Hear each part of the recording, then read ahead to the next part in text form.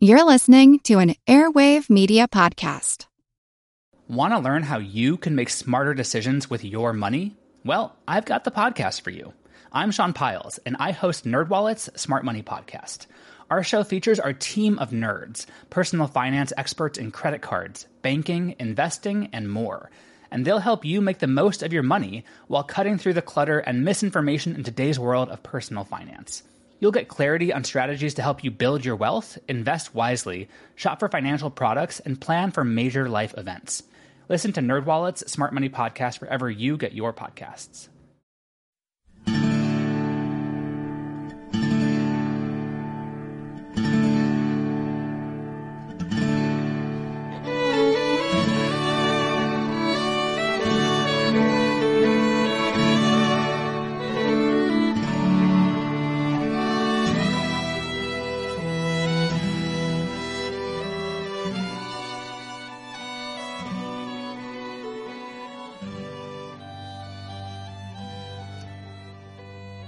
Hey everyone, welcome to episode number 273 of our Civil War podcast.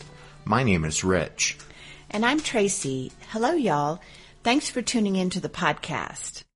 As y'all recall, the Chancellorsville campaign was the result of the federal commander, Major General Joseph Hooker's decision to set in motion a bold plan in late April 1863. Hooker would split his huge army into three pieces. One piece, his cavalry corps, would make a wide circle around the enemy's left flank and drive toward the vulnerable rebel rail system and also threaten Richmond. The Federal Infantry Force, 7 full corps consisting of nearly 120,000 men, was split into 2 additional pieces. Hooker would leave 3.5 corps in the Fredericksburg area to hold the enemy's attention there, while Fighting Joe himself accompanied the rest of the troops on a march up the Rappahannock. Once that river and the Rapidan had been crossed upstream from Fredericksburg, Hooker's maneuver force would be in a position to sweep down upon the Confederate Army's flank and into their rear. Hooker hoped to either smash the badly outnumbered Confederates between his forces or compel the rebels to withdraw south toward Richmond. Hooker boasted, quote, "Our enemy must ingloriously fly or come out from behind his defenses and give us battle on our own ground, where certain destruction awaits him." But instead of allowing Hooker to fully dictate the course of events, the Confederate commander, General Robert E. Lee, came out from behind his defenses with most of his army and engaged Mr. F.J. Hooker in battle to the west of Fredericksburg, at Chancellorsville, in the midst of the wilderness. After stopping the Federals' advance, Lee and Stonewall Jackson, on the night of May 1st, decided on a bold flanking maneuver of their own, which Jackson executed successfully the next day. Stonewall's famous attack on the evening of May 2nd smashed the Yankees' right flank and resulted in the rout of the Federal 11th Corps. But nevertheless, the bulk of Hooker's army at Chancellorsville remained between the two pieces of Lee's force. And remember, a third piece of the Confederate army remained at Fredericksburg under Jubal Early. Hooker failed to exploit this opening, though, and instead ended up pulling his men back into a tighter defensive position in the aftermath of heavy Confederate assaults on May 3rd. Robert E. Lee wasn't given the opportunity to immediately attack Hooker again, though. That's because when Lee learned of Sedgwick's success in breaking through Early's line at Fredericksburg, the Confederate commander needed to deal with that threat. So he decided to divide his army again, leaving a handful of men under Jeb Stuart to keep an eye on Hooker, while Lee concentrated the balance of his force between Chancellorsville and Fredericksburg, near Salem Church, where the rebels had brought Sedgwick's advance to a halt late in the day on May 3rd. On May 4th, Lee intended to destroy Sedgwick, but the failure of his subordinates to carry out his wishes in a timely manner or to coordinate their attacks frustrated Lee's plans, and so Sedgwick was able to hold on and then pull back to a new line closer to the river, protecting Banks Ford. That night, Sedgwick's force used the ford to withdraw to safety across the Rappahannock. On the morning of May 5th, after learning of Sedgwick's escape, Robert E. Lee shifted his attention back to Hooker. The Confederate commander ordered Jubal Early to return and reoccupy his lines along the heights at Fredericksburg, and then Lee began to move the rest of his troops back to Chancellorsville to rejoin Jeb Stuart. There, even though Hooker had pulled back, turtle-like, into a strong defensive position with his back to the Rappahannock and U.S. Ford, Lee was nevertheless determined to attack as soon as possible on May 5th and deal with Mr. F.J. Hooker once and for all.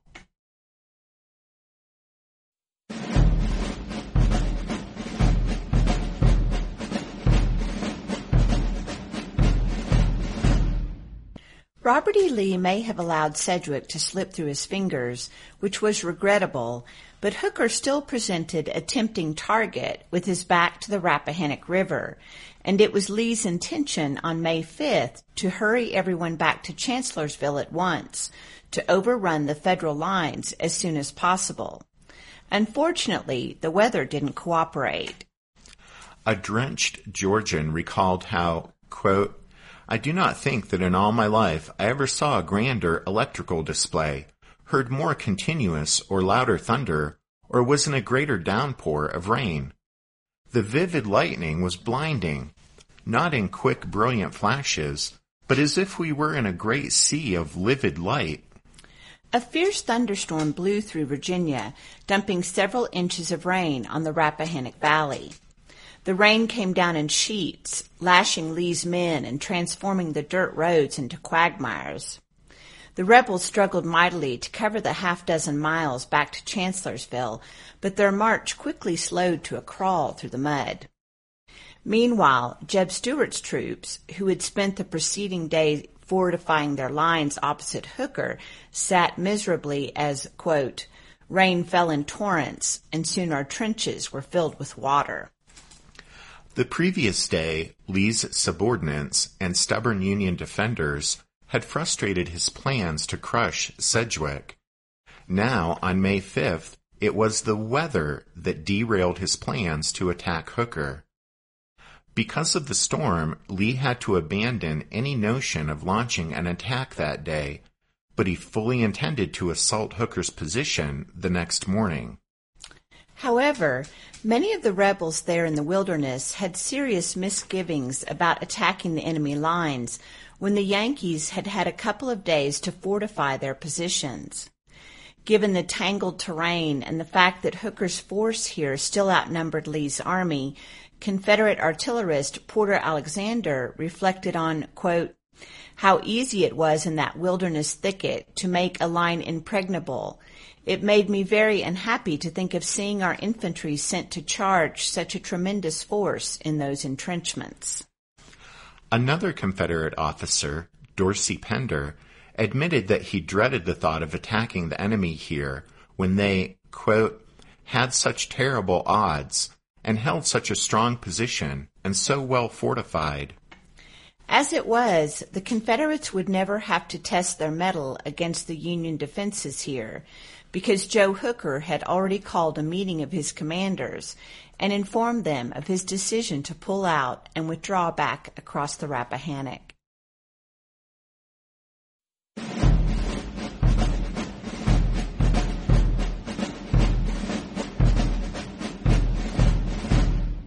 Want to learn how you can make smarter decisions with your money? Well, I've got the podcast for you. I'm Sean Piles, and I host NerdWallet's Smart Money Podcast. On our show, we help listeners like you make the most of your finances. I sit down with NerdWallet's team of nerds, personal finance experts in credit cards, banking, investing, and more. We answer your real-world money questions and break down the latest personal finance news. The nerds will give you the clarity you need by cutting through the clutter and misinformation in today's world of personal finance. We don't promote get-rich-quick schemes or hype unrealistic side hustles. Instead, we offer practical knowledge that you can apply in your everyday life. You'll learn about strategies to help you build your wealth, invest wisely, shop for financial products, and plan for major life events. And you'll walk away with the confidence you need to ensure that your money is always working as hard as you are. So turn to the nerds to answer your real-world money questions and get insights that can help you make the smartest financial decisions for your life. Listen to NerdWallet's Smart Money Podcast wherever you get your podcasts. Hey there, I'm Dylan Lewis, one of the hosts of Motley Fool Money. Each weekday on Motley Fool Money, we talk through the business news you need to know and the stories moving stocks on Wall Street. On weekends, we dive into the industries shaping tomorrow and host the experts, authors, and executives that understand them. Tune in for insights, a long-term perspective on investing, and of course, stock ideas. Plenty of them. To quote a listener, it pays to listen. Check us out and subscribe wherever you listen to podcasts. As the late-night hours of May 4th had turned into the early morning hours of May 5th, Joe Hooker, for the first and only time in the campaign, chose to involve his corps commanders in his decision-making, although he would later insist the meeting wasn't intended as a formal council of war. The meeting opened at midnight. Corps commanders Meade, Reynolds, Howard, Sickles, and Couch were present.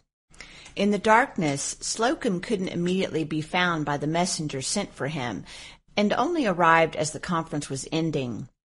Hooker also called in his chief of staff, Dan Butterfield, from across the river, as well as the Army's chief engineer, Gouverneur K. Warren. Hooker briefly addressed the situation on both their front facing Chancellorsville and over on Sedgwick's part of the battlefield at Banks Ford, and then presented two propositions for their consideration: either a forward movement the next day here on their front, or a withdrawal of the Army back across U.S. Ford and an end to the campaign. Then Hooker and Butterfield excused themselves, leaving the rest free to express their opinions. Warren proposed to stay and fight, as did Meade and Reynolds, neither of whom had been heavily engaged on May 3rd, and so still had large numbers of relatively fresh men at their disposal. Reynolds, having cast his vote, lay down on a cot for a nap and asked Meade to wake him when the deliberations were concluded. Meade added that he knew the absent Slocum also wanted to stay and attack. Howard, too, wanted to fight.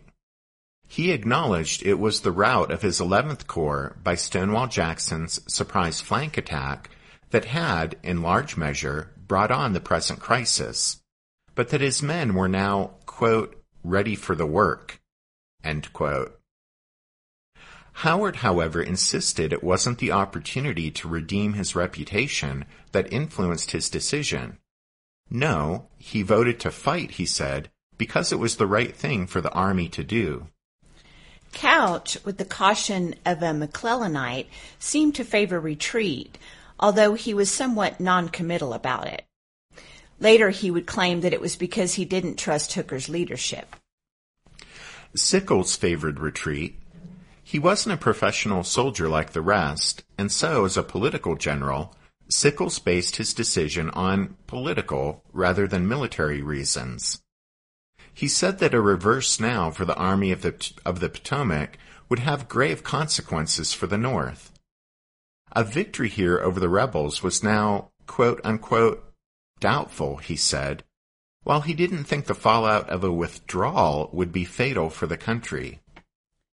Hooker now re-entered the room, listened to a summary of the discussion, and concluded the 4-2 decision to stay and fight meant the Army should retreat. It was obvious to everyone that Joe Hooker had already made up his mind to pull out, and nothing his lieutenant said changed it. He took responsibility for the decision, Hooker declared, and so the Army would go back across the river at U.S. Ford. The meeting was dismissed. When he was awakened and informed of Hooker's decision, John Reynolds grumbled, "What was the use of calling us together at this time of night when he intended to retreat anyhow?"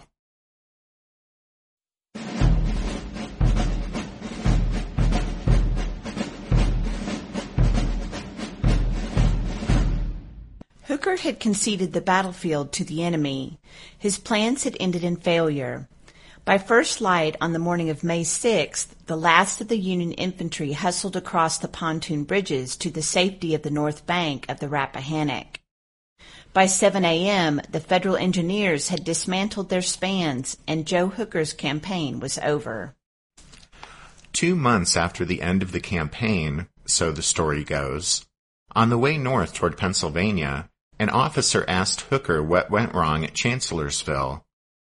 Fighting Joe replied, "For once, I lost confidence in Hooker, and that is all there is to it." The story, apocryphal as it might be, is still as close to an explanation of what happened as history is likely to get.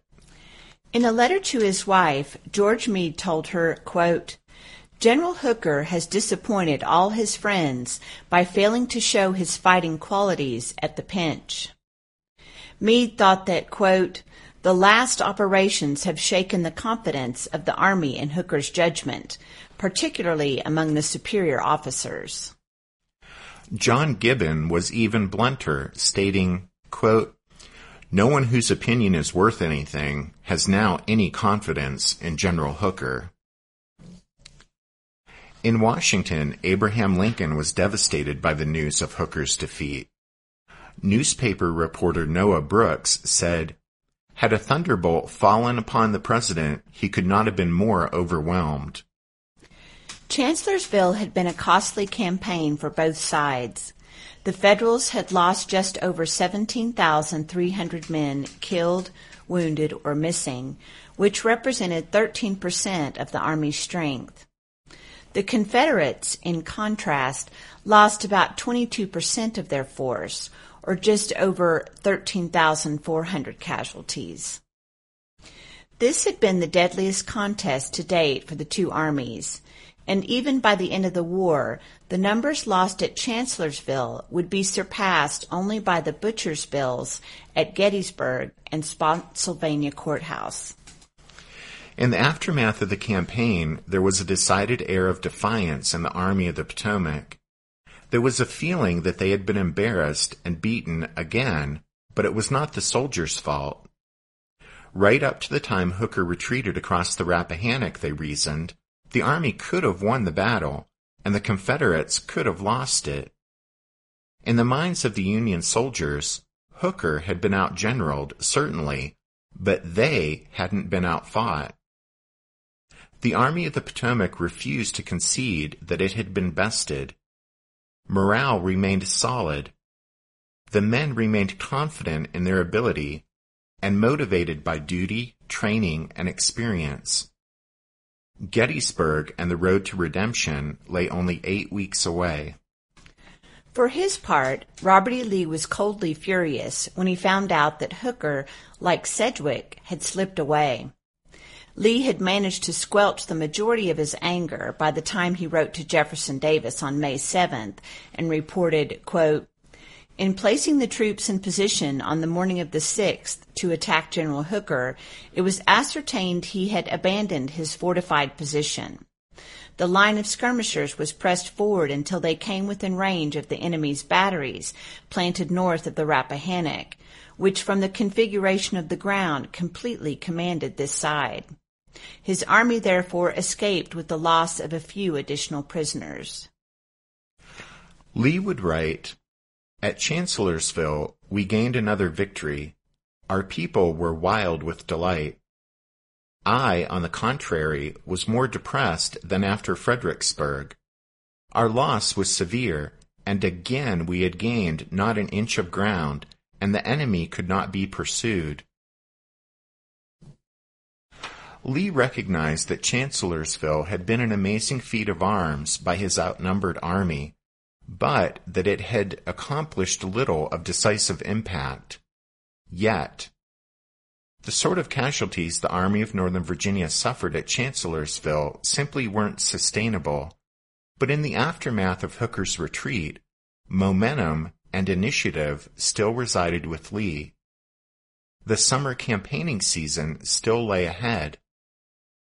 How Lee wielded the momentum and initiative in the near future would go a long way toward determining the ultimate significance of Chancellorsville. And so within days of the battle ending, he was in Richmond, lobbying for a march north into Pennsylvania. Robert E. Lee's search for another victory started in the woods around Chancellorsville and ended in the fields outside a town named Gettysburg.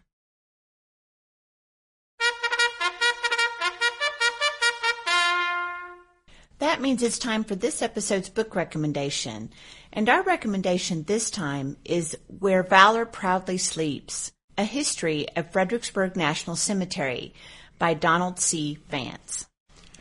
Buried on the grounds of Fredericksburg National Cemetery are the remains of Union soldiers who died in 6 different Civil War battles: Fredericksburg, Chancellorsville, Mine Run, Wilderness, Spotsylvania Courthouse, and North Anna. Lying beside them are hundreds of others who perished while encamped in Stafford County, Virginia, during the winter of 1862-63. Many books discuss, in great detail, what happened during a Civil War battle, but this is one of the few that looks at what happened to the remains of those who made the ultimate sacrifice. For anyone who is familiar with Vance's books on Gettysburg, you know what to expect here: a thoroughly researched, well-written account about the subject at hand. In this case, Fredericksburg National Cemetery. Don't forget you can find a list of all of our book recommendations if you head over to the podcast website, which is www.civilwarpodcast.org.